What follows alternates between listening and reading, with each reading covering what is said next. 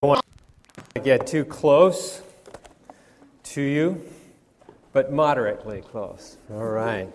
Good to see each of you today. I've enjoyed my time during the week in the book of Proverbs, and it's been a blessing to me, and I hope to you as well.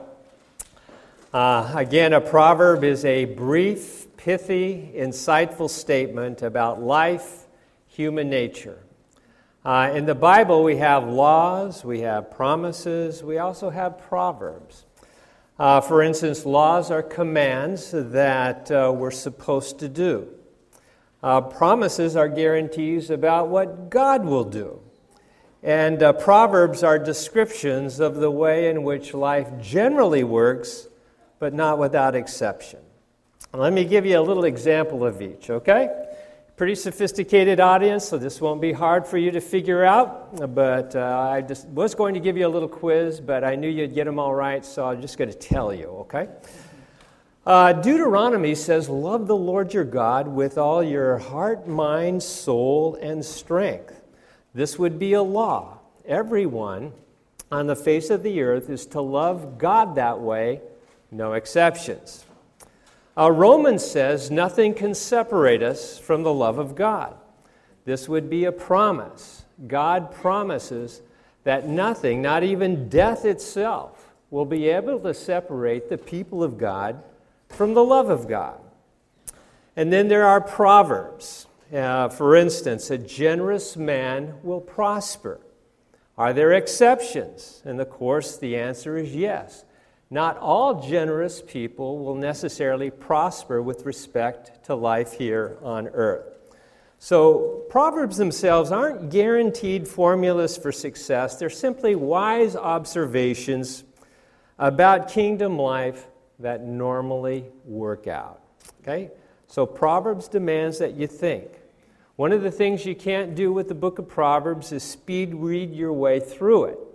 Other than it's just like Teflon, it'll just flow right off of your brain. You've got to think about it, you've got to ponder it, you've got to work it through your mind, come up with an example or two.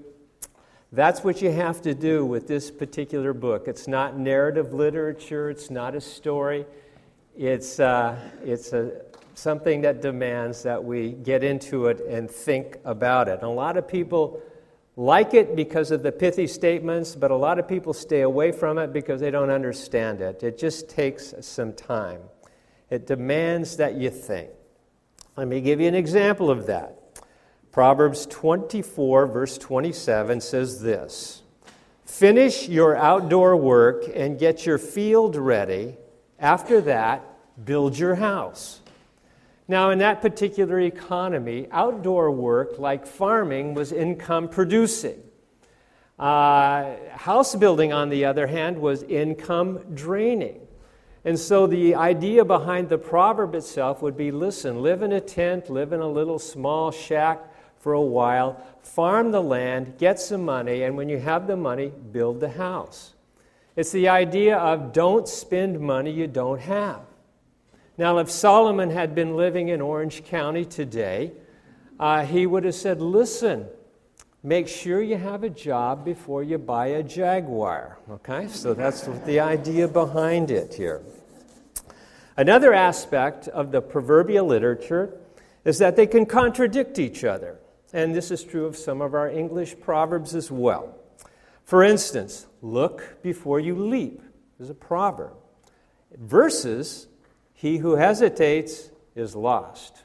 Contradictory. How about this one? Opposites attract. Versus birds of a feather flock together. Opposites. How about this one? Absence makes the heart grow fonder. Versus out of sight, out of mind. Right. Got that one right. Now, Proverbs 26, verse 4 says this. Just listen. Don't answer a fool according to his folly, or you'll be like him. And the very next verse says, answer a fool according to his folly, or he'll be wise in his own eyes. So what do? Do I argue with an unreasonable person, or is it better off to avoid the discussion altogether? And the answer is yes. Sometimes you answer a fool, and sometimes you don't answer a fool. Now, I've done a fair amount of marital counseling over the years as a pastor, and there have been a few times when, say, a spouse, a husband or wife, will come into my office and they'll say, my spouse has been unfaithful. He or she has had an affair. What does the Bible say? Should I stay or should I leave? And I've responded to them. I says, well, the Bible doesn't say that you must stay. The Bible doesn't say that you must leave. You have a right to stay. You have a right to leave. And they'll come back and say, well, does that mean there's no right or wrong answer to my situation, my current situation? And I'll say, no. There certainly is a right response to your situation. It may be good for you to leave. It may be good for you to stay. It may be foolish for you to leave. It may be foolish for you to stay. The real question is, do you know your heart? Do you know the heart of your spouse? Because 3 years from now, one answer will have proven to be wise and the other will have proven to be foolish. You see, Proverbs just have a limited slice of reality, and people can err in opposite directions on any given choice. So when we talk about Proverbs, we're talking about enrolling in God's school of wisdom. And those who learn wisdom will be inclined to make good decisions. Those who don't learn wisdom will be inclined to make poor decisions, bad decisions. Now, our blueprint for today, all of that was a review, so the sermon hasn't really started yet. But right now, our blueprint for today is Proverbs chapter 2, and it's under the title, as mentioned earlier by Solomon, Wisdom That Revives. Now, there's an old hymn that maybe only a couple of you will even remember in this room.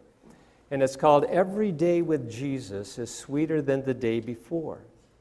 Now that hymn has fallen into disuse, and the reason is good. It's because it's not true. Every day with Jesus is not necessarily sweeter than the day before.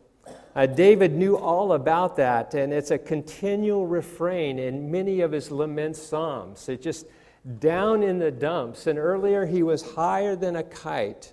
He felt the goodness of God, and he felt just the weight of the world on his own shoulders and his own depravity. There are some days with Jesus where we get so down and so doggone discouraged that we can't even move.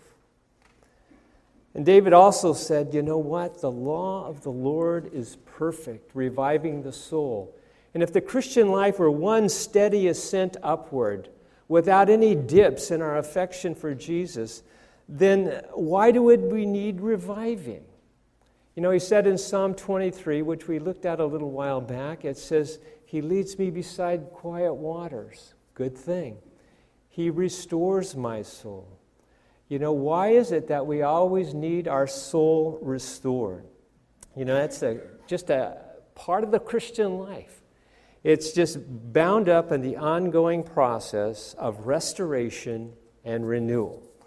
Now, Solomon here in this passage offers 3 truths about wisdom.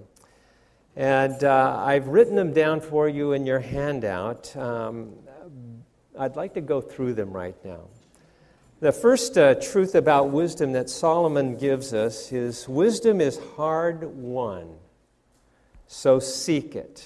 And let me begin reading in verse 1 down through verse 5. It may be on the screen behind me. It certainly is. Great. My son, if you'll receive my words and treasure my commandments, if you'll make your ear attentive to wisdom and incline your heart to understanding, if you'll cry for discernment and lift your voice for understanding, if you'll seek her as silver and search for her as for hidden treasures, then you'll discern the fear of the Lord and discover the knowledge of God. Now, earlier in chapter 1, we read these words, wisdom shouts in the street.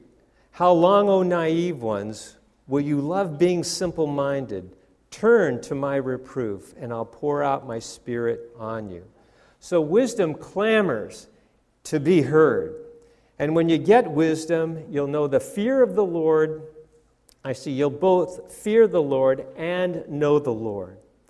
And the fear of the Lord is reverence, because God is holy. To know the Lord is intimacy, because God is love. And what Scripture is the fertile soil that acquaints us with both God's holiness and God's love. Now in the summer, let me illustrate. In the summer of 71, Suzanne and I had finished our undergraduate degree, and I was living in Orange County, and I went south to work in a church in San Diego with high school and college students. She went north and became a staff member of Mount Hermon Christian Conference Center there in the Santa Cruz Mountains.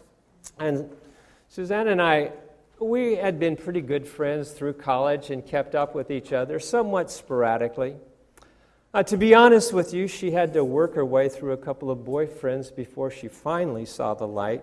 But nevertheless, our correspondence stepped up a couple of levels through mail when she was at Mount Hermon and I was in San Diego. And when I received a letter from her, I didn't respond, boy, I hope I have time to read this thing this week. Nor did I open it up and read the first paragraph and then say, well, I'll save it for tomorrow, the next one for tomorrow. You know, I read every letter that she wrote the very hour that I received it. And sometimes I read it several times. You know, I pondered every word. I considered punctuation. I contemplated hidden meanings. I wonder if she would have said the same thing to somebody else. So in one moment, I was blissfully perched on a cloud. The next moment, I was miserably huddled behind the 8-ball. Just the way it worked. Now, let me make a hard transition here. The Scriptures, the proverbial literature, the Old and the New Testament, is God's love letter. And we're to treasure it, read it, make it a part of our own moral fiber. So wisdom is hard won. Just seek it. Stay after it for your entire life here on earth. Second one is this. Second major point. Wisdom is God-given, so receive it. Beginning in verse 6. For the Lord gives wisdom. From his mouth come knowledge and understanding. He stores up sound wisdom for the upright. He is a shield to those who walk in integrity, guarding the paths of justice. He preserves the way of his godly ones. Then you will discern righteousness and justice and equity and every good course. Two observations. First of all, to know the Lord is to know how to live, because out of his mouth comes wisdom and understanding. And second, there are a couple of very significant terms in verse 7. Let me read it again. God gives wisdom to the upright. And that wisdom becomes a shield to those who walk in integrity. Wisdom, or I should say upright and integrity, which simply means this, that part of success in life is always going to be linked to character. And that's why lovers of wisdom are called godly ones in the Scriptures. In verse 8 of actually our Scripture. See, whatever it is that you're most yoked to, that is going to become your source of wisdom. If you're yoked to Christ, then your source of wisdom is going to be reliable. If you're yoked to the things of this earth, then your source of wisdom is not going to be reliable. It's going to be unreliable. For instance, if the most important thing in your life happens to be money, then there will be a wisdom that emanates from that. You may take a job, not because it fits your giftedness, but because it fattens your wallet. If the most important thing in your life is career success, then status will govern the major decisions of your life. When you come to a fork in a road, you may choose work over Sabbath rest, or work over family, or work over friendship. If the most important thing in your life is parenthood, then you end up living through your children. And living through your children is one of the preeminent forms of self-love. Because you're guiding you're pushing your children in a way that fulfills you, not necessarily them. They'll eventually turn on you. Parenthood is a good thing, but if you make parenthood the king of your life, then in reality you're going to destroy it. Now here's the point. Only God can bear the weight of being the king of your life. If you or I make any other aspect of this world the king, the ruling authority, the thing that most influences us in this life, then we're going to be crushed under the weight of we're going to be crushed under the weight of unmet expectations. Let me give you the third point here. Wisdom is a moral safeguard, so live it. Verses 10 and 11. Wisdom will enter your heart, and knowledge will be pleasant to your soul. Discretion will guard you. Understanding will watch over you. See, when wisdom and knowledge become an acquired taste, it'll make the interest of evil men alien to you. Now, those evil men are described in verses 12 to 15. Understanding will deliver you from the way of evil, from the man who speaks perverse things, from those who leave the paths of uprightness to walk in the ways of darkness, who delight in doing evil and rejoice in the perversity of evil, whose paths are crooked and who are devious in their ways. See, the crowning point of depravity is simply this. It's delighting in evil, rejoicing in perversity, and cheering those on who join in that with you. Crowning point of depravity. Now, our text concludes by saying that wisdom will also deliver us from the evil woman. And they're out there. Verse 16. Wisdom will deliver you from the strange woman, from the adulteress who flatters with her lips, that leaves the companion of her youth and forgets the covenant of her God. For her house sinks down to death, and her tracks lead to the dead. None who go to her return again, nor do they reach the paths of life. One of the scarier portions of Scripture in all of the Bible. You know, we're going to meet this woman, in some weeks to come, first 9 chapters of the book. So I want to just limit today just a couple of general thoughts about this thought here. First, both men and women can become sexual predators. Second, the woman sheds light on 3 traits that characterize illicit behavior. First, it's personal selfishness. Second, it's marital desertion. And third, it's spiritual betrayal. Now, personal selfishness is bound up in the phrase, she flatters with her words. Flattery is telling the truth for personal gain. In this case, it's a prostitute who's interested in money but not love. In other cases, it could be a casual friend seeking a one-night stand without commitment. You know, the Bible doesn't say don't have sex before marriage or outside of marriage because it's degrading. It's not. The Bible says don't have sex outside of marriage because it produces a one-flesh relationship without a commitment to oneness in every other area of life. So sex is designed to be redemptive. It's a medium of getting outside of yourself and extending delight and pleasure within the matrix of marital love. Marital desertion is bound up in the phrase, she leaves the companion of her youth. And the term companion denotes a close, intimate companion. In this case, it would be her husband. In other words, she's dumping her husband and going independent, is what the proverb is saying. You know, in Exodus chapter 20, you have that record of God giving the Ten Commandments to Moses when he was on Mount Sinai. And among those commandments are included in these four that I want to mention or highlight today. Thou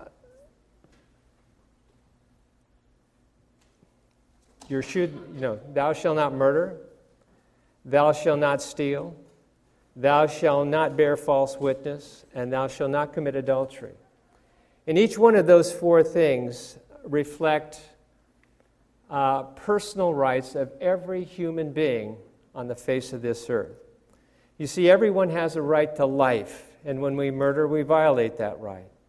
Everyone has a right to property, and when we steal, we violate that right. Everyone has a right to reputation. When we bear false witness, when we slander, we violate that right. And everyone has a right to family.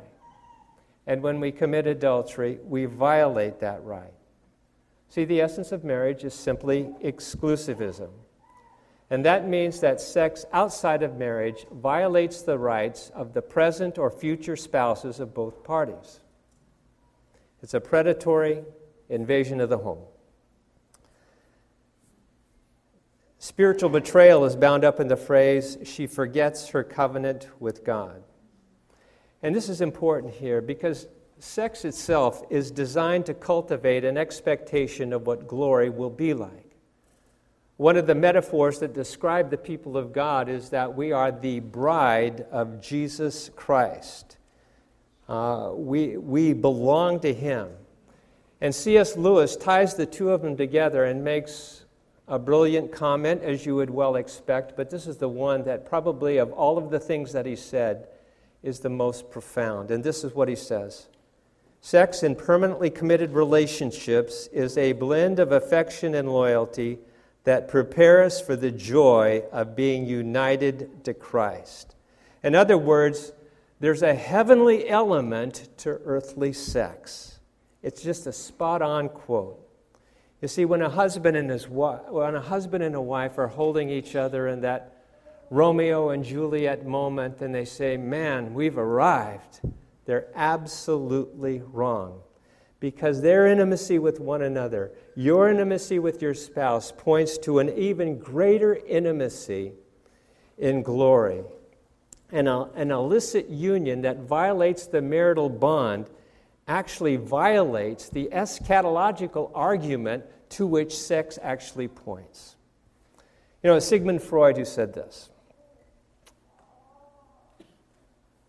Spiritual longings reflect sexual desires. Sigmund Freud. The Bible turns it around and says sexual desires reflect the greater spiritual longings.